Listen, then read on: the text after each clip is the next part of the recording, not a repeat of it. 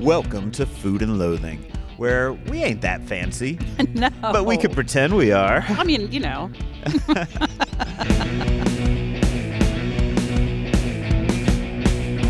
I'm your host, Al Mancini. Joining me today from the Fancy Food Show in fabulous Las Vegas, Nevada is co-host Samantha Gemini Stevens of OffTheStrip.com. And as I said, we are getting fancy today. We are. I feel like Reba McEntire should be singing a song.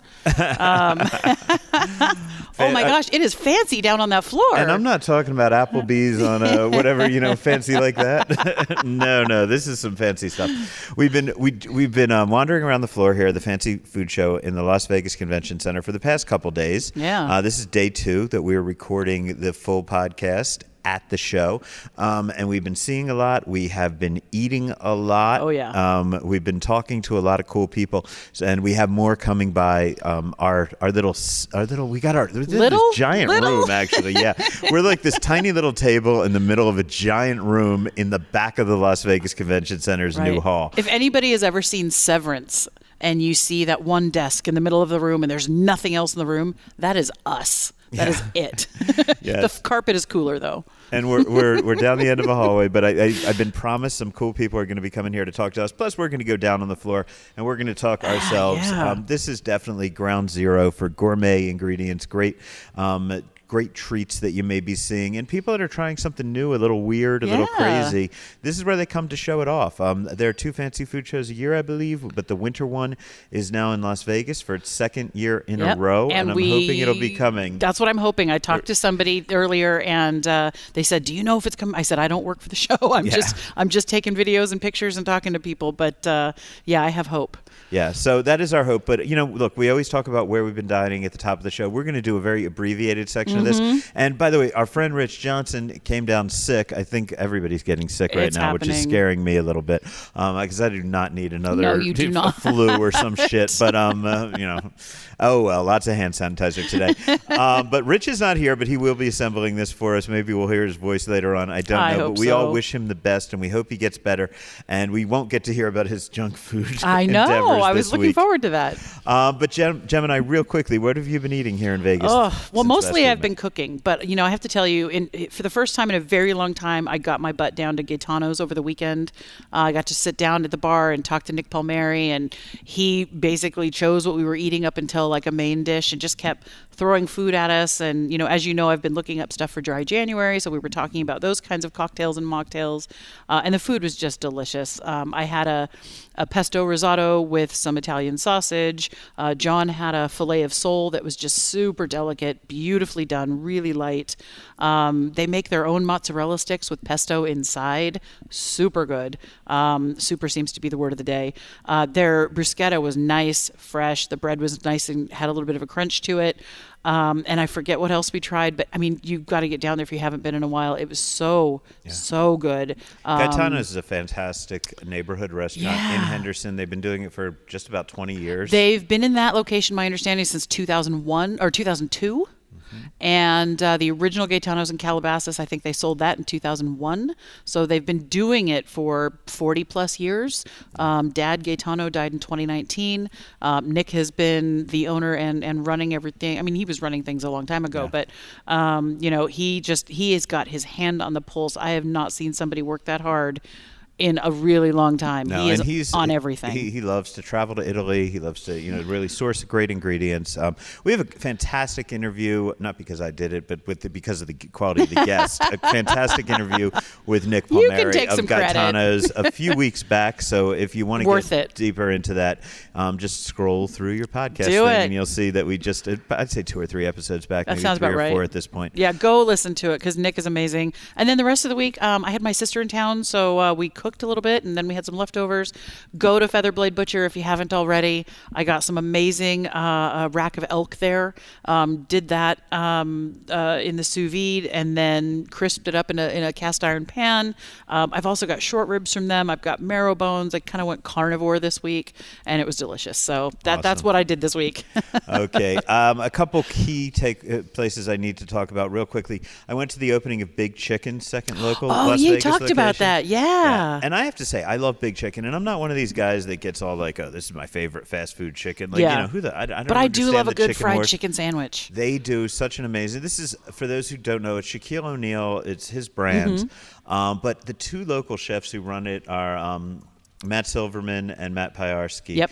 And they have several concepts here in Las Vegas, but they're really, really talented chefs. And, they know how to do restaurants that do high volume, right? And they know how to serve the masses with high quality ingredients. That's what I like about them. And that's not always easy to do. It isn't. And, they're the partners who developed Hex over at Paris, Las Vegas.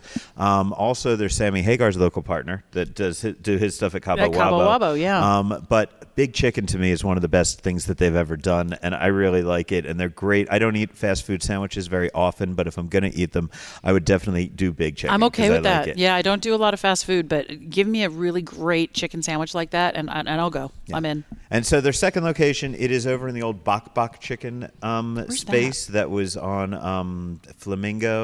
Tropicana, sorry. It's very west Tropicana, west of the 215, closer to Grand Canyon.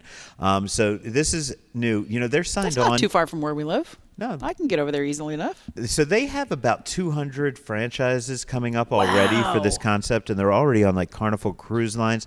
But this is a corporate store. It's run. Well, Shaq is a partner with Carnival Cruise Line. That's amazing. I didn't know that. That is great. But this is a corporate store. This is their first drive-through. Oh, cool. And they're doing the drive-through because a lot of their franchisees wanted to do drive-through. So it's going to be new for them. I've heard some rumors of some cool stuff. What the fuck? I'll talk about it. I heard they may get Shaq to do his own. I don't know. They haven't done it yet, but to do a radio station that you can hear as you're going through the drive-through, that may be coming. How fun. The only downside of it having a drive-through is this one does not have a bar. Because you can't serve alcohol if you have a drive-through, apparently. So the original one does have a bar over on Paradise Road, so if you want to get liquored up, I'll go to that one. But this one's great if you're on the west side of town. It's definitely worth it. And plus, get it and go home and drink at home. Yeah, there you go. So mad props to Big Chicken, and I saw all the cool kids hanging out there. Our friend Ken from Chinglish was out, and a lot of politicians were out. Great. That are supporting. Yeah, just coming to really support what they're doing. So good for those guys. I'm a big fan. What else do we have to talk about? Oh, I went to Vetri. Finally, you got in past the happy hour. Yeah. Well, we sat up at the bar still, and it was Sue and I in Vetri. I looked across the bar. Bruce Coleman was in there having dinner at the bar also. If you don't know who Bruce Coleman is, kids, he's got Soul Belly downtown, and I think he's putting something into one of the food halls, isn't he? I believe, he's coming to Uncommons. Yeah. And, great chef. And he's been on some TV shows. You may have seen maybe him a few. Too. Yeah, just a few. But what will I tell you? Vetri is just so exactly what I wanted it to be. Exactly what I remember. I've been back. I've done the happy hour since they reopened, but I haven't had a full meal there. We did this focaccia with a whipped ricotta and mortadella on it. I saw the pictures. It was just so beautiful and so delicious. Then I did a signature dish of Chef Mark Vetri, which is the sweet onion crepe. Oh. And as he said on this podcast when we interviewed him, but it's French onion soup in a bite. Oh my God. And that's really what it is. It's just everything you love about French onion soup, all in this one I need to get my bite-sized happy thing. ass in there. And it's so sweet and so beautiful. And I haven't been back since they reopened, and I'm salivating at the moment. Sue and I ordered one pasta. It's the chestnut fettuccine with wild boar ragu, and it was fantastic. You could really taste the gaminess and the meat on that. But that's funny because when I interviewed Chef Vetri, I said, he has dishes that you don't see on the menu at other Italian restaurants. Right. And that, to me, is what makes him unique. Because when you go to a fine French restaurant, you'll always see a dish that you don't see on other people's menus, right? And when you go to a fine Japanese restaurant, these chefs are kind of renowned at the higher end of the spectrum for creating dishes that are unique to them. Maybe not unique to them, but the only place in Vegas that you're going to get them, right? And they may all draw on traditional recipes. And in Mark Vetri's case, they definitely do. But it is that, wow, I've never had this dish before. So you know what he says to me when we're doing the interview? He's like, well, I got a wild boar ragu. That's pretty traditional. I'm like, yeah, but not with chestnut fettuccine. That is not something you see anywhere, chef. I don't want to be arguing with you. But, so that's the deal. So I did that. They remembered that, 5 years ago when I had dined there, my favorite dish was the almond tortellini with Parmesan and white truffles. So they sent that out to us as gosh. well. And it was just having Is it on the menu, or did he just go back and whip it up for that's you? still on the menu. So, Vetri is as fantastic as we were hoping. Joining us now, just walked through the door, we have Bill Lynch, the president of the Specialty Foods Association. So I guess this is your party, Bill. Thanks for inviting us, man. It's awesome.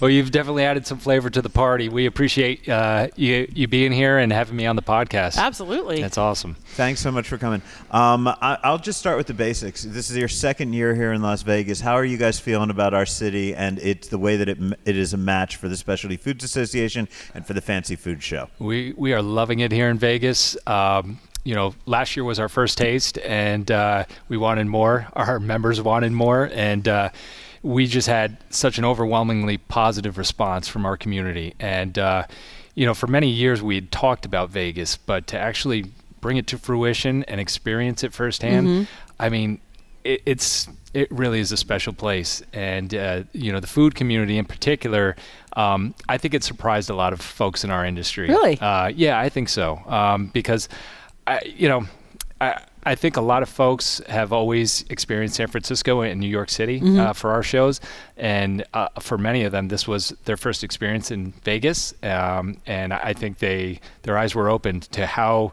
awesome the food scene is here, and not just the typical restaurants on the Strip that you know of. Right. There's some awesome little haunts, hidden down side streets and little areas Absolutely. that are non-touristy. And well, that is what Jem and I are here to do, which is to convince people to really explore Las Vegas. So I hope you spread that word to everybody. Wherever you go in the country, just tell them they need to come to Vegas. They need to, first of all, they need to pig out on the Strip, but then they need to explore. They need to explore Chinatown. They need to explore Fremont East. They need to go to the old Fremont section. Absolutely. And as I've been going around with some of your reps just a couple days ago, the Arts District. You need to explore the Arts District. So spread that gospel to the world. Absolutely, yeah. There's a lot of hidden gems here in Las Vegas for sure.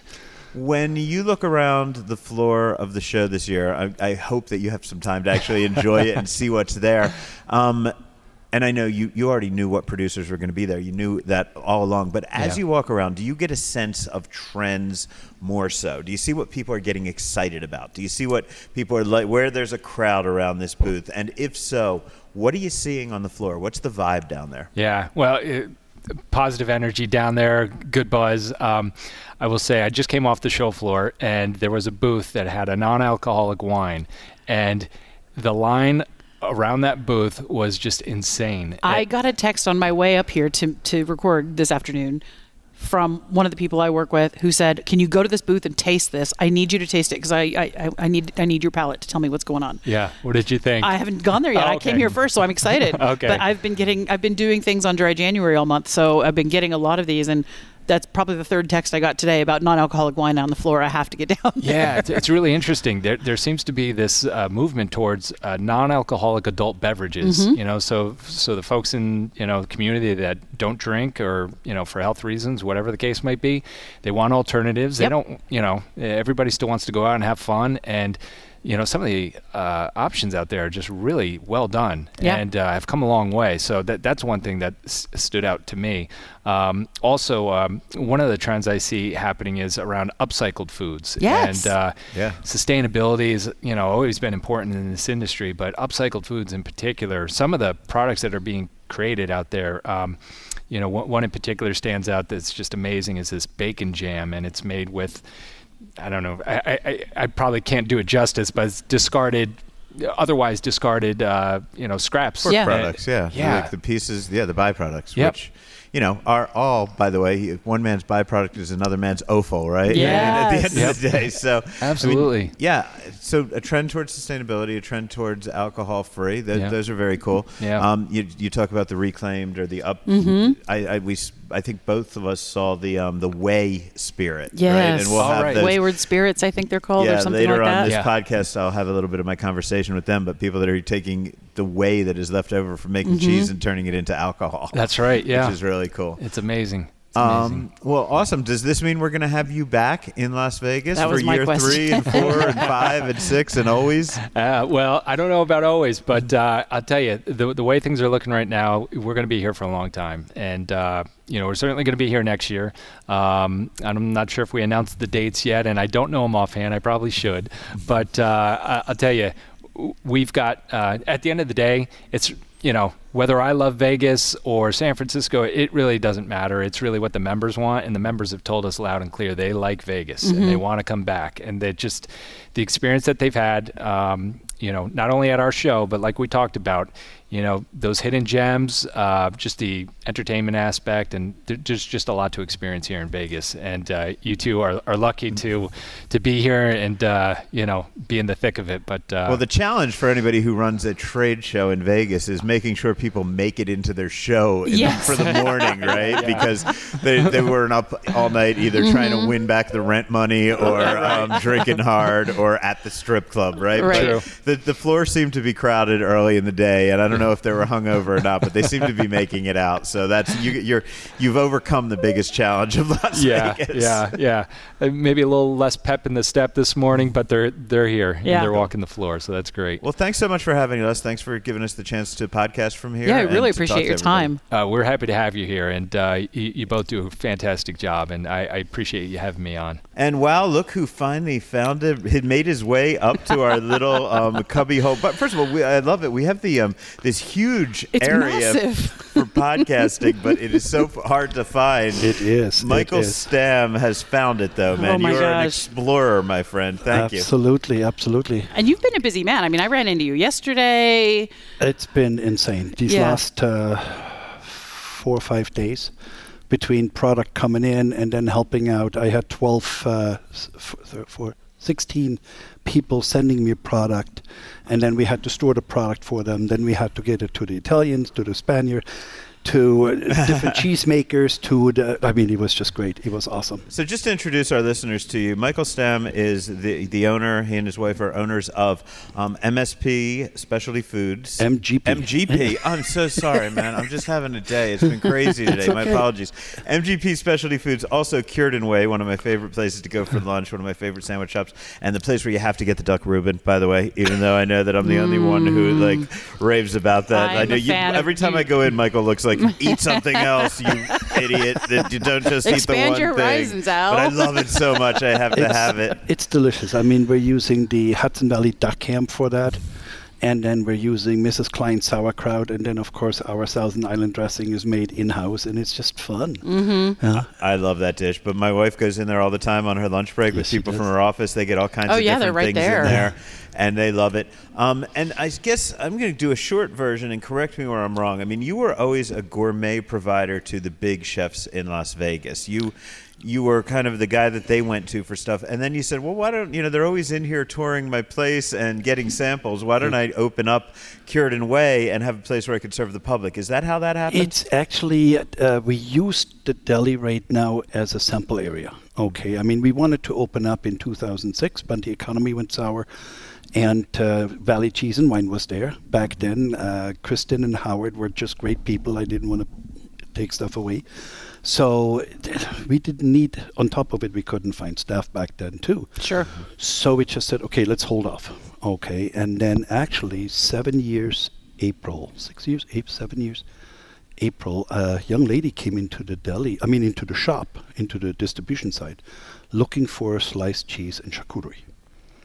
And I said, well, we don't have that, but what are you doing? She introduced herself. She ran a cheese counter at a supermarket, grocery store in Portland, Oregon. Yeah. And she was working here for a grocery chain, didn't like it because she was just a number. And we sat down, we came to an agreement, and she, good, let's go. She opened up the shop for us. Great. And then, throughout all these years, we had some incredible people working for us, and I'm very so blessed and fortunate they're just coming into our lives, okay? So she stayed on with us for about almost a year, and then she had to leave because she actually had family issues and left town. And so back then, Roxanne took over, and then she was with us for, a year and a half. Right. And it's just escalating. Okay. Emily Brubaker came on board for us and helped out with the Right. deli. And then we had, of course, Janelle come in. I mean, it was just great staff. Yeah, and you are Really. kind of like a who's who of local foodies and people in the industry and chefs and purveyors and people that have gone on to start their own shops. And, you know, everybody, a lot of people got, I don't want to say a start, but kind of had a stop along their careers at your place. Yeah. And it's such a fun restaurant, and I can't go in there without seeing a chef, either coming in, Right. a local chef that I know coming in and picking something up, Or they're coming eating. in for lunch and eating and that kind of stuff. Al, I've been so fortunate throughout this. I mean, opening up the distribution now in 99, but officially February. This February will be 23 years for us. Congratulations. That's a Wow. long Congrats. time. And chefs like, for example, Johnny Church. Okay, when he Oh, was yes. up at, he was Johnny Church at Chuck Becker, who's now the president of Out West Meats. He was back then at Tenea Creek Brewery. Oh my gosh, that's right. Wow. Chuck was the executive chef, and I knew Chuck. We opened up Mirage and Treasure Island together, and so I knew Chuck for a long time. And anyway, so Johnny Church was back then an 18-year-old punk. at, And I know Tenea he'll Creek love hearing Brewery. that. Yeah. And seeing Johnny grow throughout these years, I mean, it brings tears to my eyes. It's just amazing people. Look at Lalo over it. Now he's doing some consulting at Masha Bacchus, okay? He barely spoke English back then. And, you know, I've just been fortunate enough to encourage these people, okay? And, hey, listen, guys, go for it, okay? You are so talented. One of my best meals I had when I was when Johnny Church was over at Orioles. Okay, Yeah. and I mean he there made was some amazing dishes. amazing dishes. Vincent over when he was at Orioles and now at Mon Omega B is creating some I love phenomenal Vincent so much. dishes. Yeah. Okay, But look- none of these people could make these phenomenal dishes without quality ingredients. And I think every chef in Las Vegas will say that doesn't matter how good they are, it starts with the ingredients, and that's what they get from Right. you.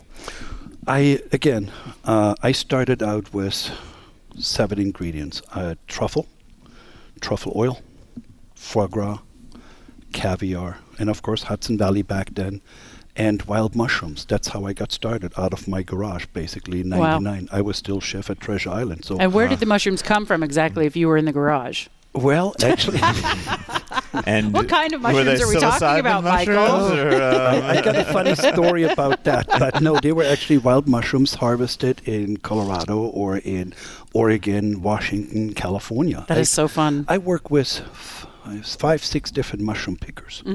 Okay, and they're traveling up and down the coast, or they're stationary, like some of them.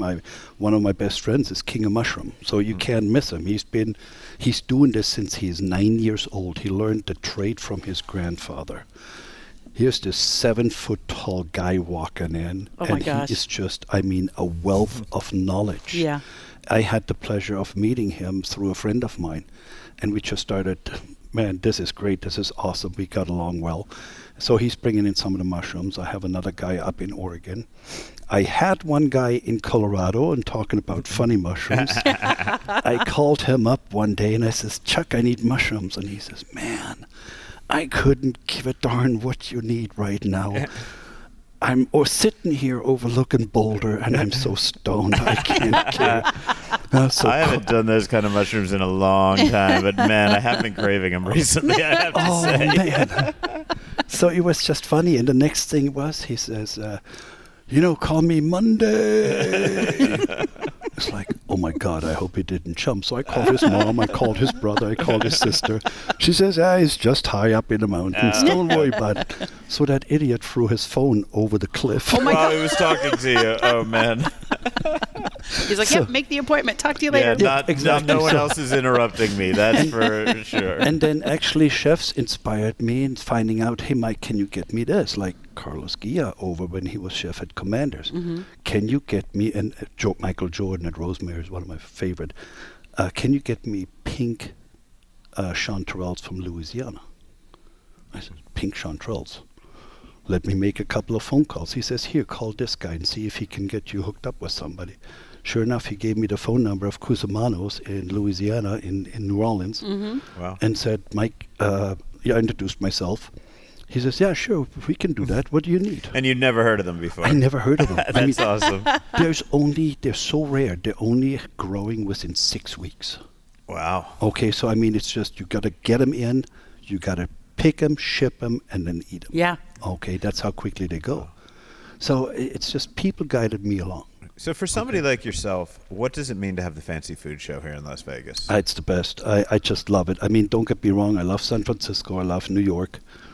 Even I could be upstate New York. But no, coming to Las Vegas, seeing Las Vegas in all these years, I'm here 36 years, from 50 cent shrimp cocktail to prime rib and potato to where we are now. I mean, the culinary scene here on and off the Strip is just insane. Look at these chefs, okay? Sparrow and Wolf, look at Partage, and not to take away from Bordeaux and the Wind, they have all phenomenal restaurants. Bouchon, one of my favorite places, okay? But then you go off the Strip, and again, you have all these chefs going into the streets and doing something. Carson Street, Carrie Simon. Was, I mean, God, such an incredible person. Yeah. Okay. So missed. It's so missed, exactly. So I've been very fortunate to get to work with all these chefs, okay? And it's literally just by word of mouth, so it's very humbling for me. So when you walk around the floor, I know that you've been delivering things to people, right? So you kind of had the ingredients before they even showed them on the floor. Correct. Have you had a chance, though, to go out and look and see what's down there this year? And are you noticing any trends that are making you say, I'm going to need to stock up on this. I'm going to need to, maybe I'll be cutting down on A in order to get more of Y, B or whatever. I can't know my letters. For us this year, it's actually interesting. We're looking and we're talking to the different importers and producers in Europe. What are the challenges over there? Labor, the shortage of sheep milk producers or sheep herders in Spain. I talked to Michelle Buster over from Forever Cheese, and hearing these stories that they're just short, it's very sad. So there is certain things that we have to look out for, and trying to get that in. There's shortages on importing. There's shortages in Italy with olive oil because of the weather change. Okay, because it's a much higher temperature. Last year they had truffles, summer truffles, all the way into October. Oh my God! I just met with Cristiano Savini, and we're talking about the forecast on what's happening. He says it all depends on the weather. I don't know if I'm allowed to talk about this yet, so I'm going to throw out a scooping. Code word. I love the scoops. Is there anything I may have spoken with Bob Cranston about recently that you have to announce? I see his face. I actually can't announce it. This is actually up to Bob and my wife. Okay. Because I have the wine and beer license for the deli. I think that something is happening soon. Okay. I love the look on your face right now. Okay, I'll keep it quiet and I'll get Bob on soon. Michael, man, I know you have so much to do. I appreciate you coming up here and chatting with us.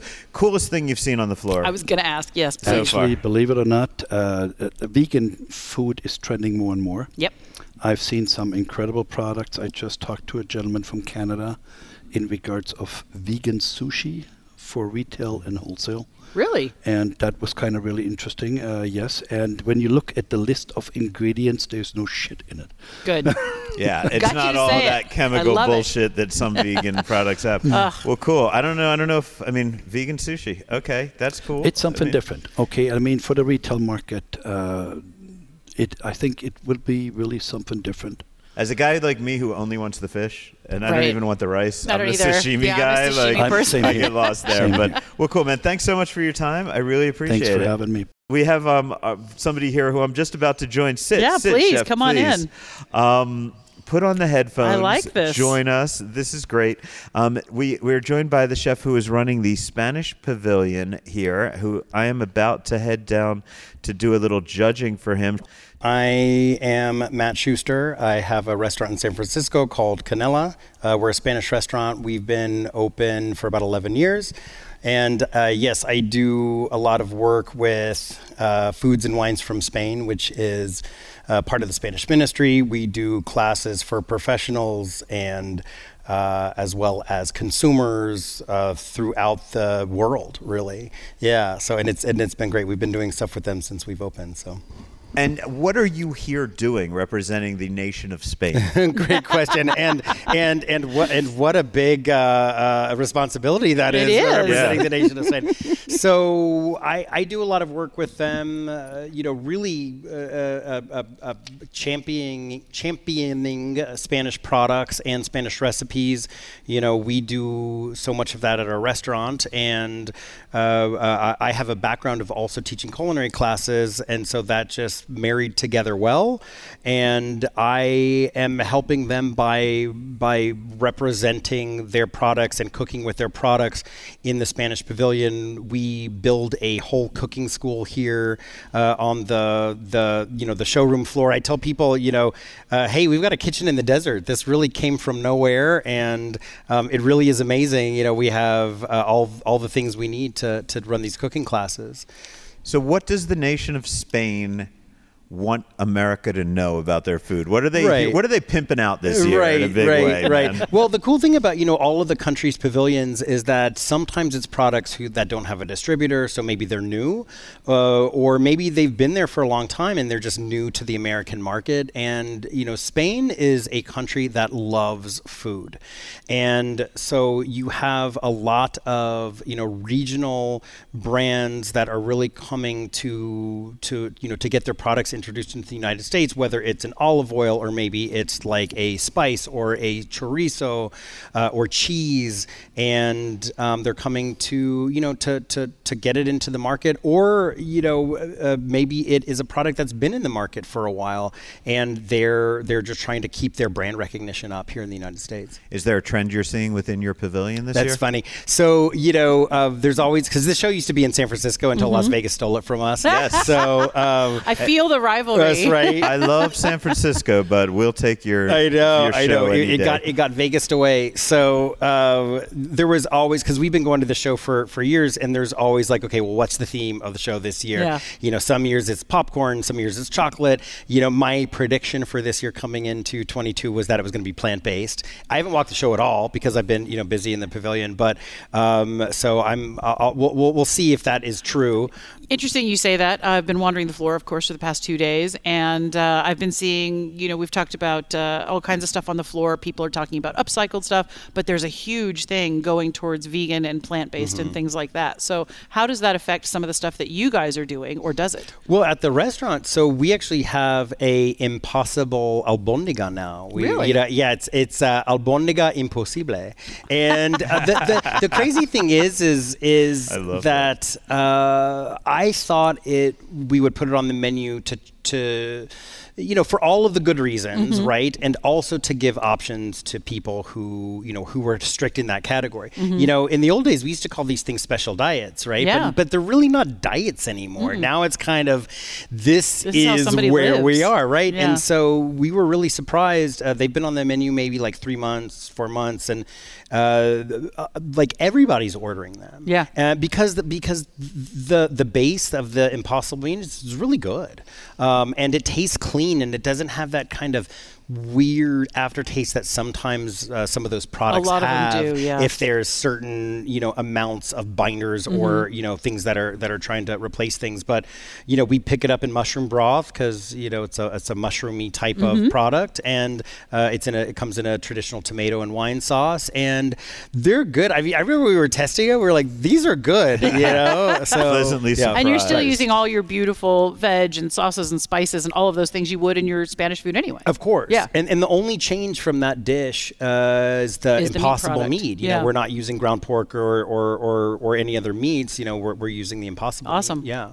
Cool. Yeah. So I'm about to head down to your pavilion I'm very so excited. shortly, Yes. and I'm going to be judging a Yes. cooking competition. Yes. What can you tell me about what I'm going to be doing down there? Yes. So normally we only do these cooking classes, and this year we decided to switch it up a little bit, and so we have 2 local chefs coming to compete with some mystery Spanish ingredients, and then they can access a pantry supply of Spanish ingredients as well to help round it out. We are limited obviously to not they don't have fryers, they don't have but there's a lot of things that you can do in preparation. And what I tell people all the time is Spanish recipes aren't 100 ingredients. Right. You know, they're lesser ingredients, but those ingredients have to really stand up individually and be really great ingredients. So whatever we have for them, they shouldn't have to make it too complicated for it to shine. Is it going to be like a mystery basket kind of thing, like on Yes. Chopped? Okay, Yes. so and they only have a 15-minute cook time, so it's not really much cooking per se. So what are they It's going to be? You can tell us now because nobody's going to hear it Nobody's between gonna hear now and this. then. So later. So one of them is actually one of the new products for this year, which is an olive oil marmalade, and Ooh. it's made by the folks at Supremo. It is Picual olive oil that is mixed with a little bit of sugar and water, and it's like a spreadable olive oil marmalade. The theme of the day is conserves, and so Spanish has a huge history of conserving products. We talk about all the time that growing up in the States, we were used to more conserving things that weren't the best quality, but in Spain it was the opposite. You conserve the things that are the best quality, which makes sense, right? Like, wouldn't you jar and can the things that you want to eat, Absolutely. Versus the things that you don't want to eat, right? Right. So all of the most gourmet and deli, rich items are in conserve, and so that was the theme. So we have the olive oil, we have some oil-packed tuna from Spain as well, Bonito del Norte, which is packed in olive oil. And then the third product is these spheres. There's a company that's making spheres that they worked originally with El Bulli, and they basically take any liquid and they spherify it. Spherify anything. Yes, and that's what Turn they it said. into caviar. I've made whiskey caviar before. Yeah, and it's really cool. And that's what they say there. They're like, if you want us to do something special, we'll turn anything into a sphere. And I think that's really cool. That's a lot of fun. So I'm excited to be judging that. And it's going to be the chefs from Peyote, Chef Daniel from Peyote. Yes. I believe so, yeah. He's going to be there. And the chef whose name is escaping me, my apologies. Yes. From Boom Bang, though, I believe, right? Her name is Amanda, the kitchen vixen, and she is, and since this will come out after and doesn't spoil anything, she's been on several competition shows, so she knows the format. Love it. And cool. and she's been So we're on gonna see Food some Network, competition and today, yes. I'm excited to be judging this. We got a few more guests lined up to roll in. So, man, thank you so much for your time. Thank you. I really appreciate it. I'll see you down on the floor. Yeah. shortly. See you in the field. Next up, we hit the show floor. This is Food and Loathing.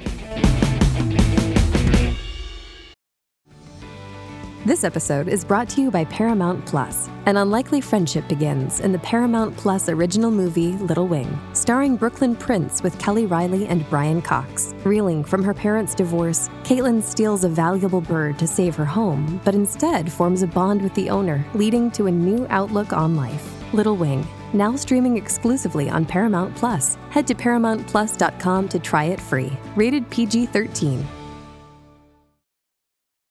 This episode is brought to you by Paramount Plus. Get in, loser! Mean Girls is now streaming on Paramount Plus. Join Katie Heron as she meets the plastics and Tina Fey's new twist on the modern classic. Get ready for more of the rumors, backstabbing, and jokes you loved from the original movie with some fetch surprises. Rated PG-13. Wear pink and head to ParamountPlus.com to try it free.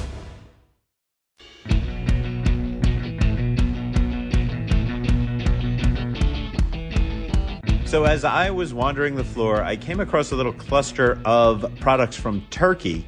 They actually gave me a scoop of ice cream and a cake cone.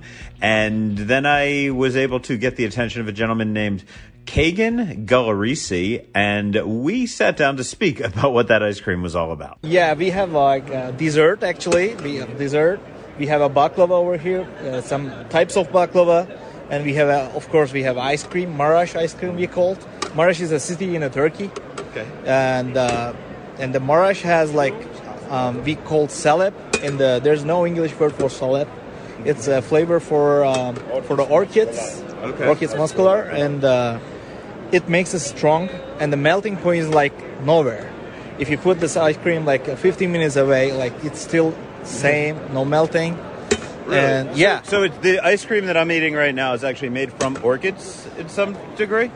is inside of orchids, but not from orchids. Right, actually. but a product that comes from orchids. Orchids and the goat milk.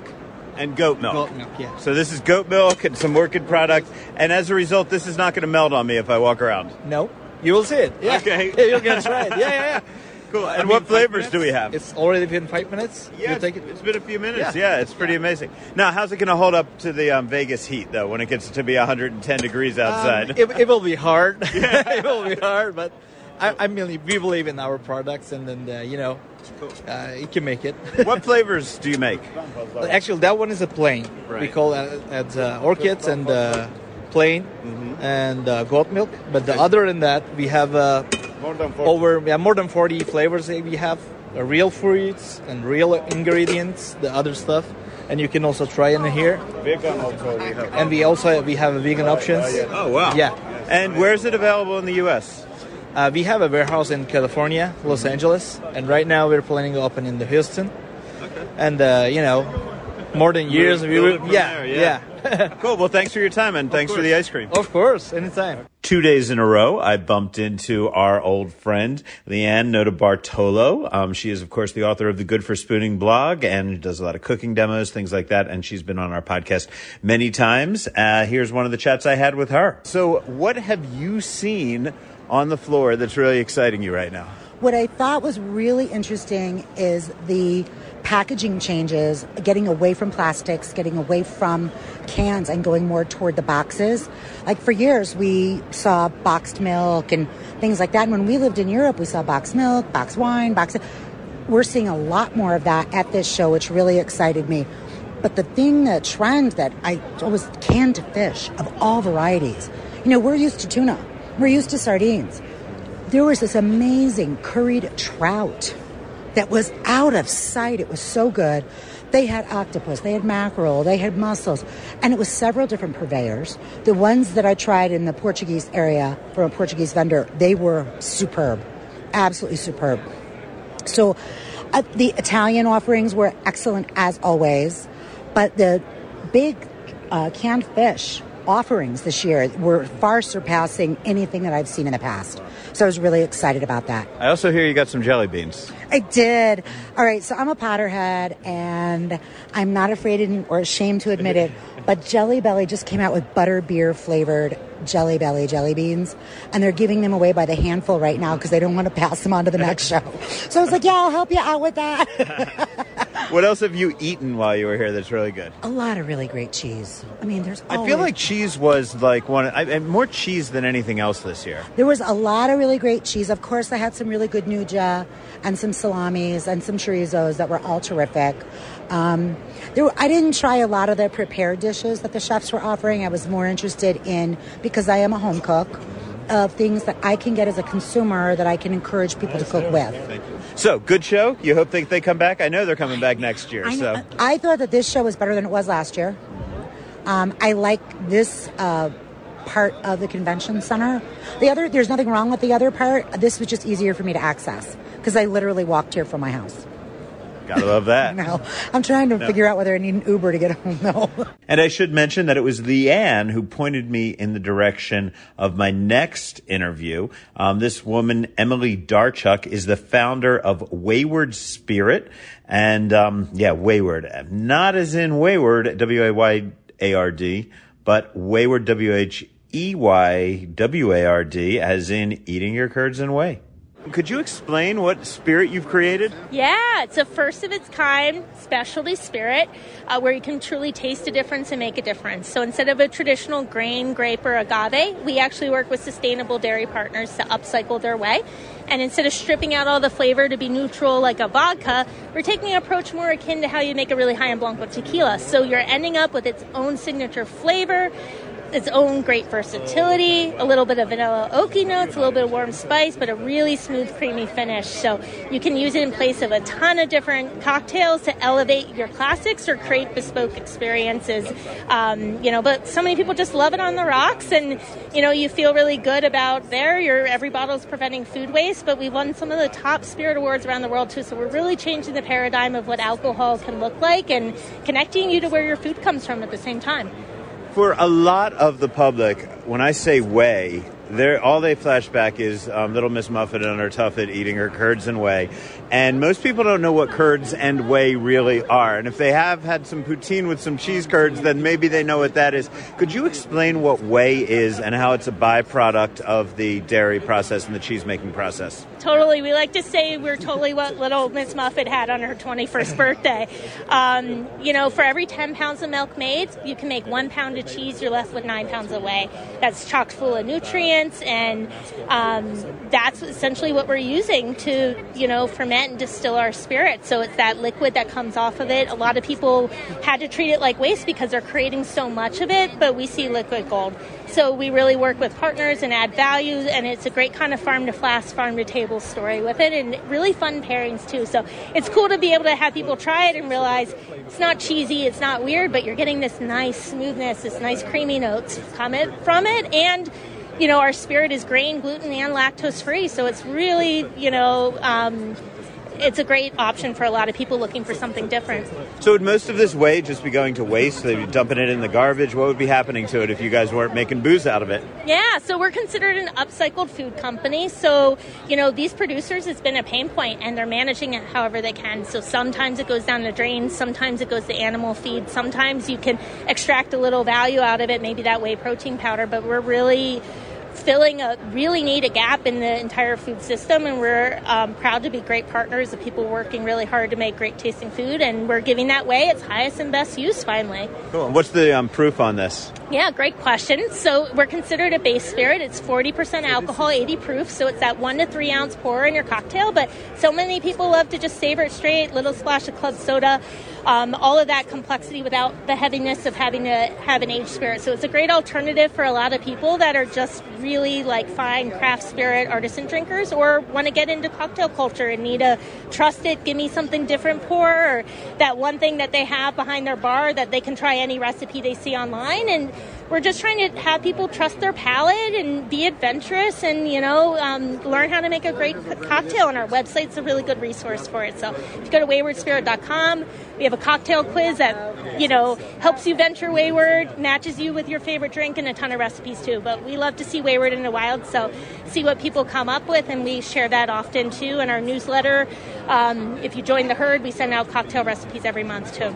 And can this be purchased in Las Vegas or the state of Nevada at this point? Yep. So we have great retail partners. So if you go to waywardspirit.com, you can purchase online. We're shipping to about 40 states right now, and opening up more retailers and restaurant partners too shortly. But, across the country for gifts, waywardspirit.com is a great resource to see where we're sold, but also to just ship a bottle to your house. And one of the last people I bumped into, even though I have been waving to her the whole 3 days, was Nicole Brisson of Brezza, Bar Zazu, and soon to be coming to Uncommons.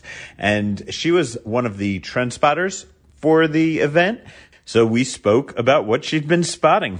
The show has been fantastic so far. You actually caught me just leaving with a giant bag of meat. So how could it go wrong? Oh, man. So you were one of the people. First of all, yeah, I saw that bag of meat. I thought maybe you hit something on your way here and you just pulled over and filleted it down or chopped it down.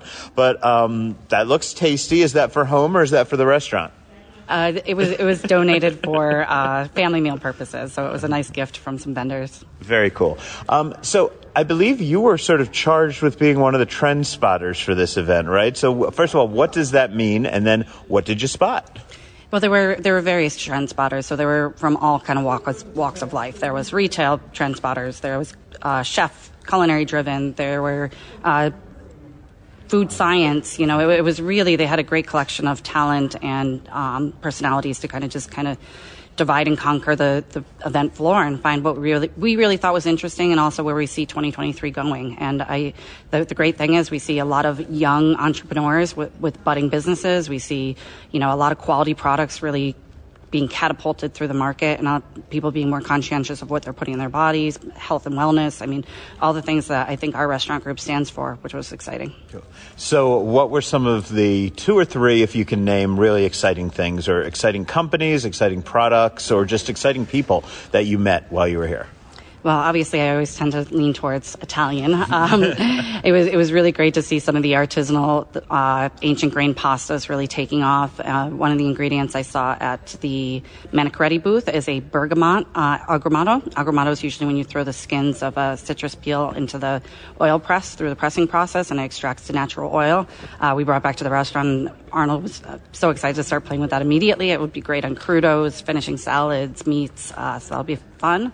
And then what I saw, obviously, some really beautiful Filipino sea salts, a lot of fermented things, and just really great packaging, great boutique businesses. It was so much. I mean, almost overwhelming. Is there something in particular that you think we're going to start seeing over the next year or two that you were able to say, wow, there's so much of that here that I guess this is the thing that I'm going to be seeing in every restaurant? The thing I was really excited to see that I think is really taking off like wildfire is all the aged balsamics. And, I'm a huge fan of Achatayas, and I visited 2 different Achatayas in Italy, Massimo Bottara's and Leonardi, and I just got done with a tasting at Giusti, and they were some of the products we featured at Italy, and I just feel like chefs are really jumping on the Aceto bandwagon, which is exciting. Okay, so I'm going to ask you real quick. I love a good aged balsamic. I've had a few very old ones that people have gifted me. They can be quite pricey, right? I mean, I've seen things up to 100-year-old aged balsamics that are like ridiculously expensive to keep in your home, for example. But they're great when I'm in a restaurant and they drizzle them on something. But what's the proper use of an aged balsamic? What, if you were going to have them around the house, how do you use them in the right way so you're not wasting them when you could just use a supermarket balsamic instead? Well, I actually have a collection of anywhere from 5 years up to 75, and I have 100 year. And a lot of them I've had for 10, 15 years. And I think that's what people have to understand is a little goes a very long way. So yes, you are paying $100 for that bottle, but it's really just about that little bit of a drop on a beautiful gelato or a beef cheek ravioli or a truffle pasta or something like that. I love just having Massimo Bottara's 15-year that's made from Trebbiano and Lambrusco grapes. You can buy that locally at any specialty food store. Typically, I get it at Sprouts, and that's great for drizzling over salads. Lamb chops that have been grilled radicchio with smoked mozzarella is one of my favorite ways to enjoy it. But they're so versatile. So cool, Chef. It is so great seeing you here. I hope to see you at both Brezza and Bar Zazu very soon. And then in my own neighborhood, you are coming into Uncommons when? So we don't have an exact date. Is that what I'm seeing yet? Exactly. It was the hot question of the last 3 days, and we're looking at March, but that's just kind of a guesstimate at this point. I spent probably too much time in the cheese area of the fancy food show this weekend, but one of the highlights had to be being introduced to something called breakfast cheese. So our Petit Breakfast is our flagship cheese. We've been making it since 1865.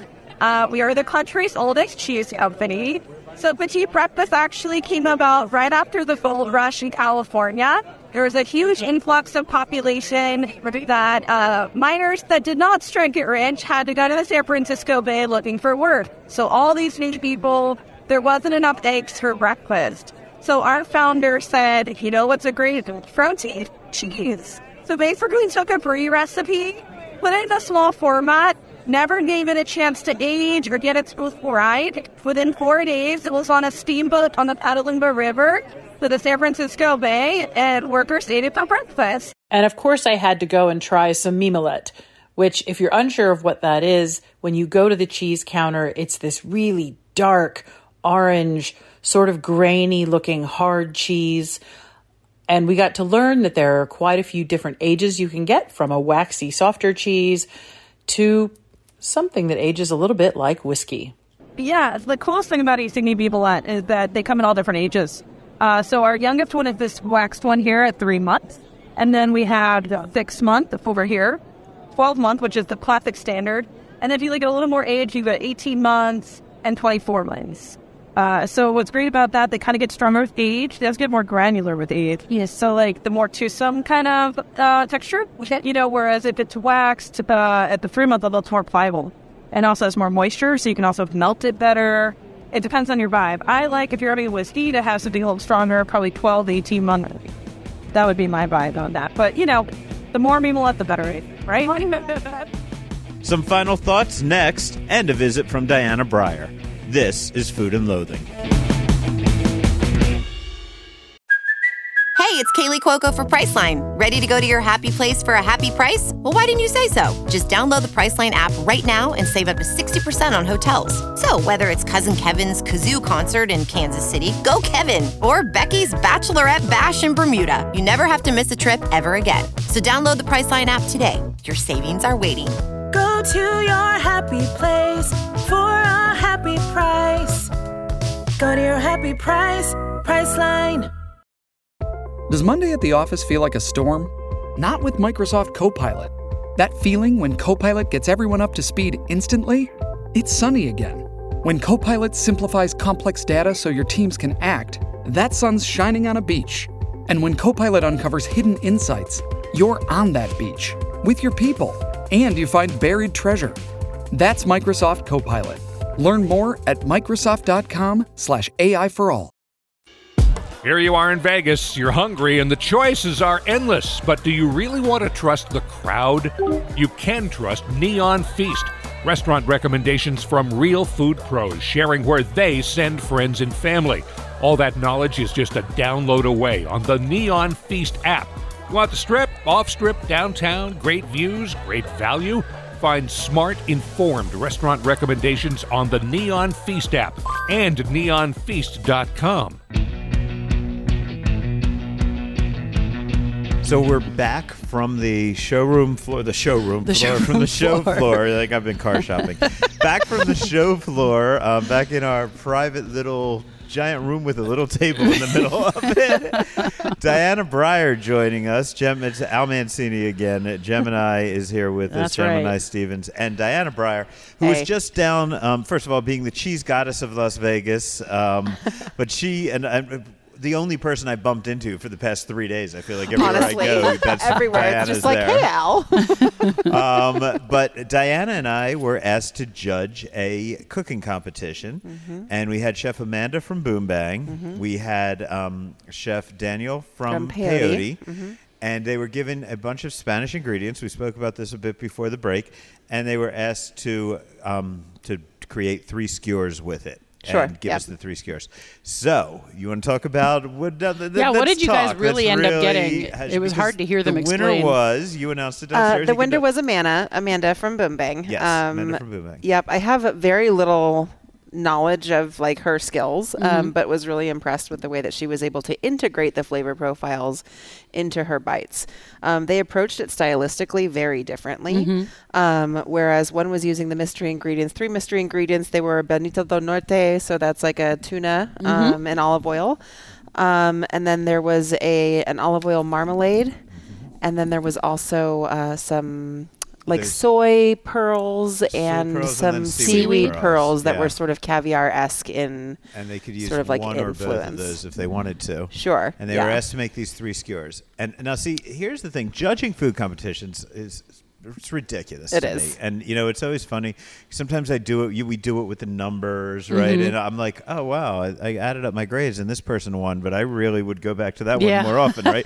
Sure. It's very strange. And the truth of the matter is, I enjoyed 2 of Daniel's bites probably more than anything else that we had. Yes. But what Daniel did was it was an exercise in contrasts, I felt like, at least on his first 2 For dishes sure. that I had. Absolutely. I agree. One was a very traditional contrasting flavors. It was the cheese, and you know more about that cheese than I do, but also the cheese with some chorizo on a piece of bread. But that's a very natural cheese plate kind of, contrast, right? What was the cheese that he put on that? It was Little Friar, which is a chev, so a fresh unripened goat's milk cheese. It uses She's geeking out right now. I love it. It uses cheese from a specific breed of goat called the Murricana goat. Cool. And their flavor profile of their milk is super clean and great for cheese making. So it produces like a really dense, fudgy texture, but still some lighter citrusy flavor profiles and a little bit of that like tart earthiness, but not like barnyard characteristics. So that was the second bite I had of his. The first bite I had of his had an olive on it and then quince paste. And then the pearls. And then those pearls. I think he did the soy pearls with the quince paste and the olive. Yeah, and that How was the salty with the quince and the? I was shocked by the contrasts there. I was surprised. I kind of did a cool in my head, but I loved it. I would go back and have it again. Awesome. Drop of a hat. But I don't know if it's for everybody, but I dug it a lot. And then I went to his very traditional contrasting flavors. Mm-hmm. And then we went to his third dish. And if he's listening, no disrespect, chef, but I felt like the third dish was a catch-all dish. Where he's like, what else do I, how am I going to do something? And so he had the peppers. He had, what are those, piquillo peppers? Piquillo peppers, yeah. They're super mild, super flexible, Right. very easy to stuff. And he had pretty much stuffed the piquillo peppers. I think he had some, of course, I didn't bring my notes back, but he had some of that tuna in there. Some of the tuna, and he had used, I believe, apple and done like a right. slaw with like the apple and like some bell pepper. Okay. Right. And some herbs and whatnot, and done sort of like a slaw on top of that. Yeah, and so that one, first of all, it was impossible to pick up on its skewer. It And was was. in a boat, a little boat Yeah. to keep it there. And he gave us a fork. So if you're going to do strict judging criteria, you're going to kind of lose a point there for that not really being Yeah. a skewer. But really, to me, I just felt like that dish was just sort of there because he had to make a third dish. Okay. And that's where he sort of lost me because those first two dishes, he's Yeah. going in, and I loved it. Then we got to Amanda's dishes, and she showed an expertise of blending flavors. Mm-hmm. There was no contrast. There was nothing shocking going on in your Okay. mouth like there had been with Daniel's dishes. I think 9 out of 10 people prefer that. Most people don't necessarily like flavors that are fighting in their mouths. I do like that, flavors fighting on my palate, if it can be done in a clever way, and I thought Daniel had done that. But I think that Amanda just showed a lot of skill in blending flavors that she may never have worked with before on all 3 of her dishes. And I think that's ultimately why we ended up choosing her too, is because she did show that level of skill set of just being able to seamlessly integrate flavor profiles that she was not yet familiar with and had never particularly worked with before, to create these bites that were overall pleasing to maybe like a general palate. I agree that the last dish of Daniel's I'm sorry, chef, as well. I do think that it actually had a lot of potential. I was actually wondering if there was a way we could have used like a binding ingredient or some sort of sauce or some sort of thicker. Even the chev would have been something that we could have had a conversation with, add some chev and some herbs into that tuna, and you might have had a situation where it could have held together a little bit better. Maybe used the chev as a delivery vehicle to integrate some of the peppers, because chev with peppers is common, chev with apples is common, chev with honey is common. Well, this is interesting. I spoke to Daniel after the fact because, okay, so one thing we noticed, and, I speak up and say whatever the fuck's on my mind. For sure. Even while I'm judging. And they finished, and I'm like, nobody used the anchovies that were sitting there. Oh, and that we were both surprised on that one. Yeah, Al. because and they were so good. They were They so passed fucking some good. out. They passed them out because nobody used them. But what Daniel said to me was he was planning to use the anchovies in that third dish. And didn't. Now, I think getting that salt off those anchovies might have really put a little bit of a bit more of a bang into that. I just think it still would have been a sloppy, kind of messy dish that didn't work on the skewer concept. But I think flavor-wise, he would have kept that contrast that going a kicked bit it up more a notch, and for kicked it up sure. a notch. So, that's what happens when you only have 15 minutes to make dishes. I was going right? to say that 15 minutes went by really fast, and the looks on their faces as Chef Matt was calling out time was progressively scarier. Yeah. So, but that was it. I thought they both did great jobs, and I think they did too. I need to get back into Boom Bang and check out Chef Amanda's food because I've only been for a brunch there once and to their opening party, and people came back in the Neon Feast survey. A lot of people mentioning it that we need to add it to the app, so I got to get in there. We get it on the app, but yeah, totally different menus between Peyote and Boom Bang, but similar stylistic influences. So yeah. I love Boom Bang, but that's in my neck of the woods. Right, You know it's that, in your neck of the woods. I don't get over there all that it's around often. the corner from Valley Cheese and Wine, so and Peyote is catch a wild Diana at a happy hour. Yeah. I feel like Peyote is. The last time I dined there, they're still coming into their own. They're still, I think, finding their footing. So I want to go back. Now Absolutely. I want to go that should back be on and our see where list. he's gotten in the month or so since the last time I dined there. I've been there 3 or 4 times since these chefs taken over, maybe even more than that. And every meal has been different. Every menu has been different. And there have been some misses, but mostly hits. And I'm super excited because I know that every time I walk in, I'm going to have a new experience from the same chefs, and I get to learn something new or see some cool molecular thing that they're doing or whatever. So yeah, it's definitely worth another visit. I had the pleasure of chatting with Jolene for a little bit before the competition as well, and she's really excited about what's going on at Peyote too. Mm-hmm. So that's always Charlene nice. Menina, And we're talking about, yes. Always nice and heartening to hear when things just sort of work out. Yeah. Yeah. And I loved what Daniel was doing when he was over at her place at Vegas Test Black Kitchen. Pearl. Doing For sure, Black yes. Pearl, and that's for those of you who have been to Vegas Test Kitchen and tried Black Pearl, which was sort of mostly ceviches and things like that. That is Chef Daniel. And who is, Isidro. Right. And yes, the two chefs from there are now running Peyote, which, by the way, came back in my Neon Feast survey as one of the best outdoor dining spots. I love that It wasn't mentioned as much for its food as it was for the atmosphere, which is great because we like to recommend places just for occasions. I love the indoor-outdoor bar. I love Yeah. the cactus garden everywhere and the wood fire cooking when they do events like that. So, yeah. So since we have you here, Diana, and we're kind of in our final segment, or you can just fuck off. I don't think we're doing much in the way of Fuck news around this and week. find out. It's my favorite thing to do. Let's really let's not going to rage. do the news this week because we don't have our This papers is the news. in The front of us. event, We are this the is the news. news. We are Yeah. the news, ladies and gentlemen. Diana, what did you think And about scene. what you saw down there on the floor of the convention? Over So the past I 2 really days? enjoy the Fancy Food Show. We really get an opportunity to see a lot of different iterations of specialty food. There's things that are a lot more, commercially driven and food service driven, and then there are sort of those, for me, what I would consider the little gems that are going to be appropriate for me to integrate into my programming at Valley Cheese and Wine. But overall, I think the experience from a culinary standpoint is head and shoulders above other trade shows that I've seen. Really well organized. The showroom floor is easy to navigate this year. And I think in their second year, they're really going to be ironing out a lot of those kinks from last year. And of course, it's always great to see cheese people, all of us from that little island of misfit little cheese wheels. But cheese is certainly not the misfits of this show. No. I mean, the Fancy Food No. Show, it's like, I'd say cheese I saw more than anything else. Yep. It's an then I anchor. saw charcuteries and salumis and basically cured meats, right? And then after that, sweets, right? Like that, I would say that's how it went in the order of the most represented categories. Yeah. I was speaking to, I had a good chance. I don't know if you know the people from Vermont Creamery at all, but I met them because I was fortunate enough that the Good Food Foundation asked me to do a tour of the Arts District for some of their producers. They were among the producers who were, the Good Food Foundation invited me out, so I took them around the Arts District, showed them all my favorite Great places. goat cheeses out of Vermont Creamery. And I had some cool stuff. What I had from them, though, some sweet cheeses that they were pushing this year, almost like dessert cheeses. So there was like a Really? fruity cheese that they had Like up there. the rolled logs. Oh, the Chev that have the inclusions. Yeah. Yeah. Right. Okay, And sure. then they did a honey and truffle, which was not Yes. completely off the wall, and then they did another fruity one that they gave me, which was cool. So that was sort of unusual. And then when I asked them what they were seeing that was new, because this is what's interesting to me. Are you still making new things in the cheese world, Absolutely. And they were the first to mention to me Rogue Creamery, your former employer, who you just brought me down to meet, that they're doing smoked blue cheeses, which I didn't get to try. So Smoky Blue is an American Artisan original. It's the first smoked blue to hit the domestic market. Essentially, it is a cold smoking procedure over organic hazelnut shells overnight. So it doesn't it doesn't change the curd structure of the cheese. It doesn't, heat it up and cause any sort of microbiological activity that's going to be of any pathogenic concern, but imparts this really delicate, really nutty, smoky flavor into the cheese.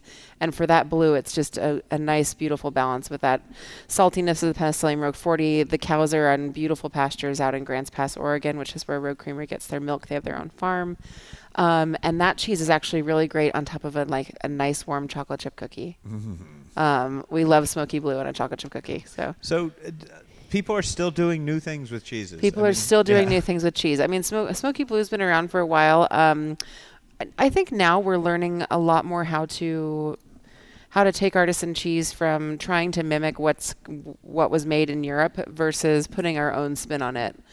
Because we're never going to mimic the terroir and even the breeds of animals and the make procedures. All of that is just going to be native to Europe. So I think with cheese, we're really starting to find our strides as American artisan cheesemakers and really focusing. I see a lot of local collaborations coming forward from small batch producers where it's like, this is our goat milk brie, and then we washed it in a beer from the town next door.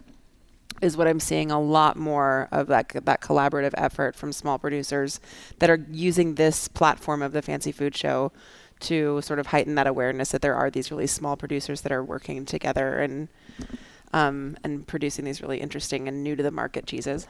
So Diana, of course, if we didn't give to a proper introduction, is the proprietor of Valley Cheese and Wine. You did call her a in cheese Henderson. goddess. Cheese goddess. That works. One of my favorite mongers. Absolutely. As I've said to Diana, there's only 3 things I know of that you could be a monger of. Basically, you could be a cheesemonger, you can be a warmonger, or you can be a whoremonger. Like those are the three, and you're one of my favorite Fishmonger. Fishmongers. Yeah, there you I forgot go. fishmonger. So Yeah. whoremongering things. Yes. But And depending on what time of day you catch me, I could be any one of the four. So, But don't go to war with me, please. But I love your shop. It's fantastic. So did you see anything here that you're like, fuck, I got to start carrying that? Yeah, there's some tinned fish from Portugal that's really got my eye. And I am just in love with tinned fish. It's programming that you don't see often in specialty shops or even just in general in Las Vegas. You're not seeing a lot of like really thoughtfully curated tinned fish selections. We work with 5098 Bread, who are wonderful. That's Chris.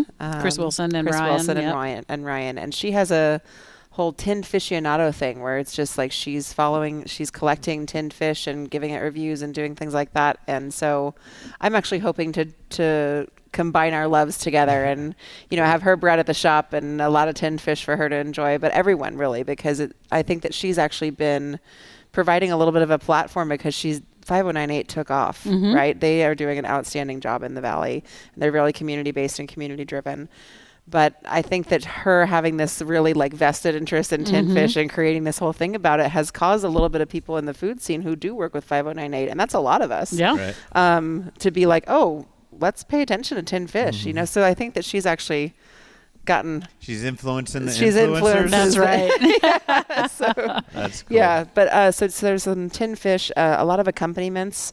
People are really being thoughtful and playful with their jams, their mustards, really things that could play really interestingly with cheese. So I'm interested in a lot more of the dry goods. Cheeses I typically have known about or know about, but I'm just seeing how they're showing right now. There are some that I've gotten to revisit that I haven't, had a conversation with in a couple years or haven't seen in a couple years. So nice to see that those cheeses are still here and still thriving.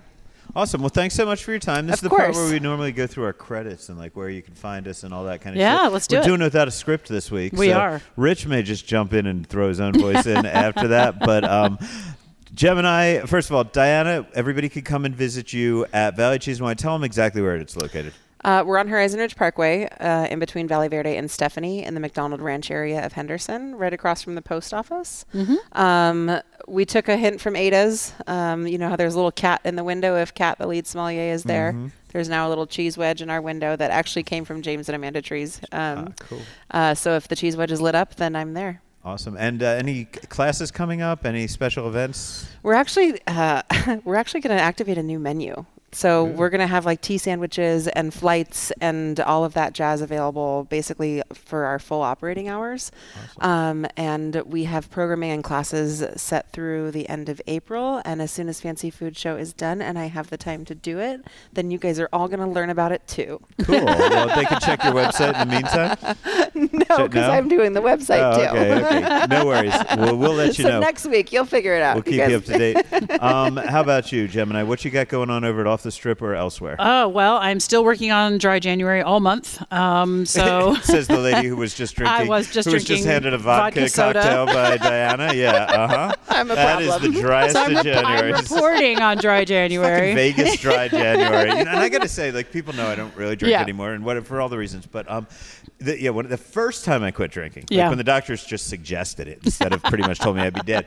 That's how I did. I did Vegas quitting drinking, right? Which was I always had a fucking drink in my hand. I just wasn't pounding it. I feel like that's how you're doing Dry January. Kind it's like of, you still always have a drink drought. in your hand, but you're not. It's a drought. Yeah. She's fine. Yeah. We're all fine here. And I'm going to Mexico on Thursday, so let's face it, I'm not doing it down there. So, so I am reporting on it. I have been meeting with some really great people. So we're, the next installment will come out on Friday, and we'll talk more about what's available around the Valley, where you can go. Each week, there's always going to be a list of resources, not only if you need more help than just 30 days is going to give you, but also if you want to know where you can have cocktails with no booze. I'll list everywhere I've been or everywhere I know that does it and, make suggestions. And there's an article coming out soon about the new Echo and Rig. I know you've talked to Sam about that, Chef Sam, and lunch over at Forte. It's not going to be a good place to do dry anything because his cocktail program at that new it's going to be amazing. Awesome. I sat down with him for about an hour. I sat down with Nina over at Forte for a little bit and tasted the lunch spread. So all kinds of fun stuff coming out, and you can find it on Off the Strip, or you can find me on the socials at Wishbone and Vine. Cool. And me, you can see me every other Wednesday on Wake Up with the CW about 8:15, 8:10 in the morning. Actually, 8:10 seems to be like the magic hour for me. You can see me there every other Wednesday. Every Thursday on KMZQ, AM 740. I'm on about 8:10 a.m. there. You can hear me on the Highway Drive, Highway Radio, and Vegas Vibe stations. That's like 6 times a day on all those stations, doing a little foodie update. And of course, download the Neon Feast app. It's going to tell you what are all the cool kids that I hang out with. So they may not be the coolest if they hang out with me, but we're I all think my we're gonna take that personally. all my chef right? friends, all my restaurateur friends, where they dine in about 100 different categories. Download the Neon Feast app. The new version should be out by the time you hear this podcast. I'm going to show you some of that because I've got it on the test flight version, at least for Apple. And you can go to neonfeast.com and find that. Rich Johnson, who is putting this thing all together, if he gets over whatever is making him ill today, listen to his other podcast, On the Corner of Main Street, which is recorded at the Plaza Hotel. So in look for Oscars that as well. Yes, and I think that's about it. I'm Al Mancini with Diana Breyer and Samantha Gemini Stevens. Woohoo! Stay hungry.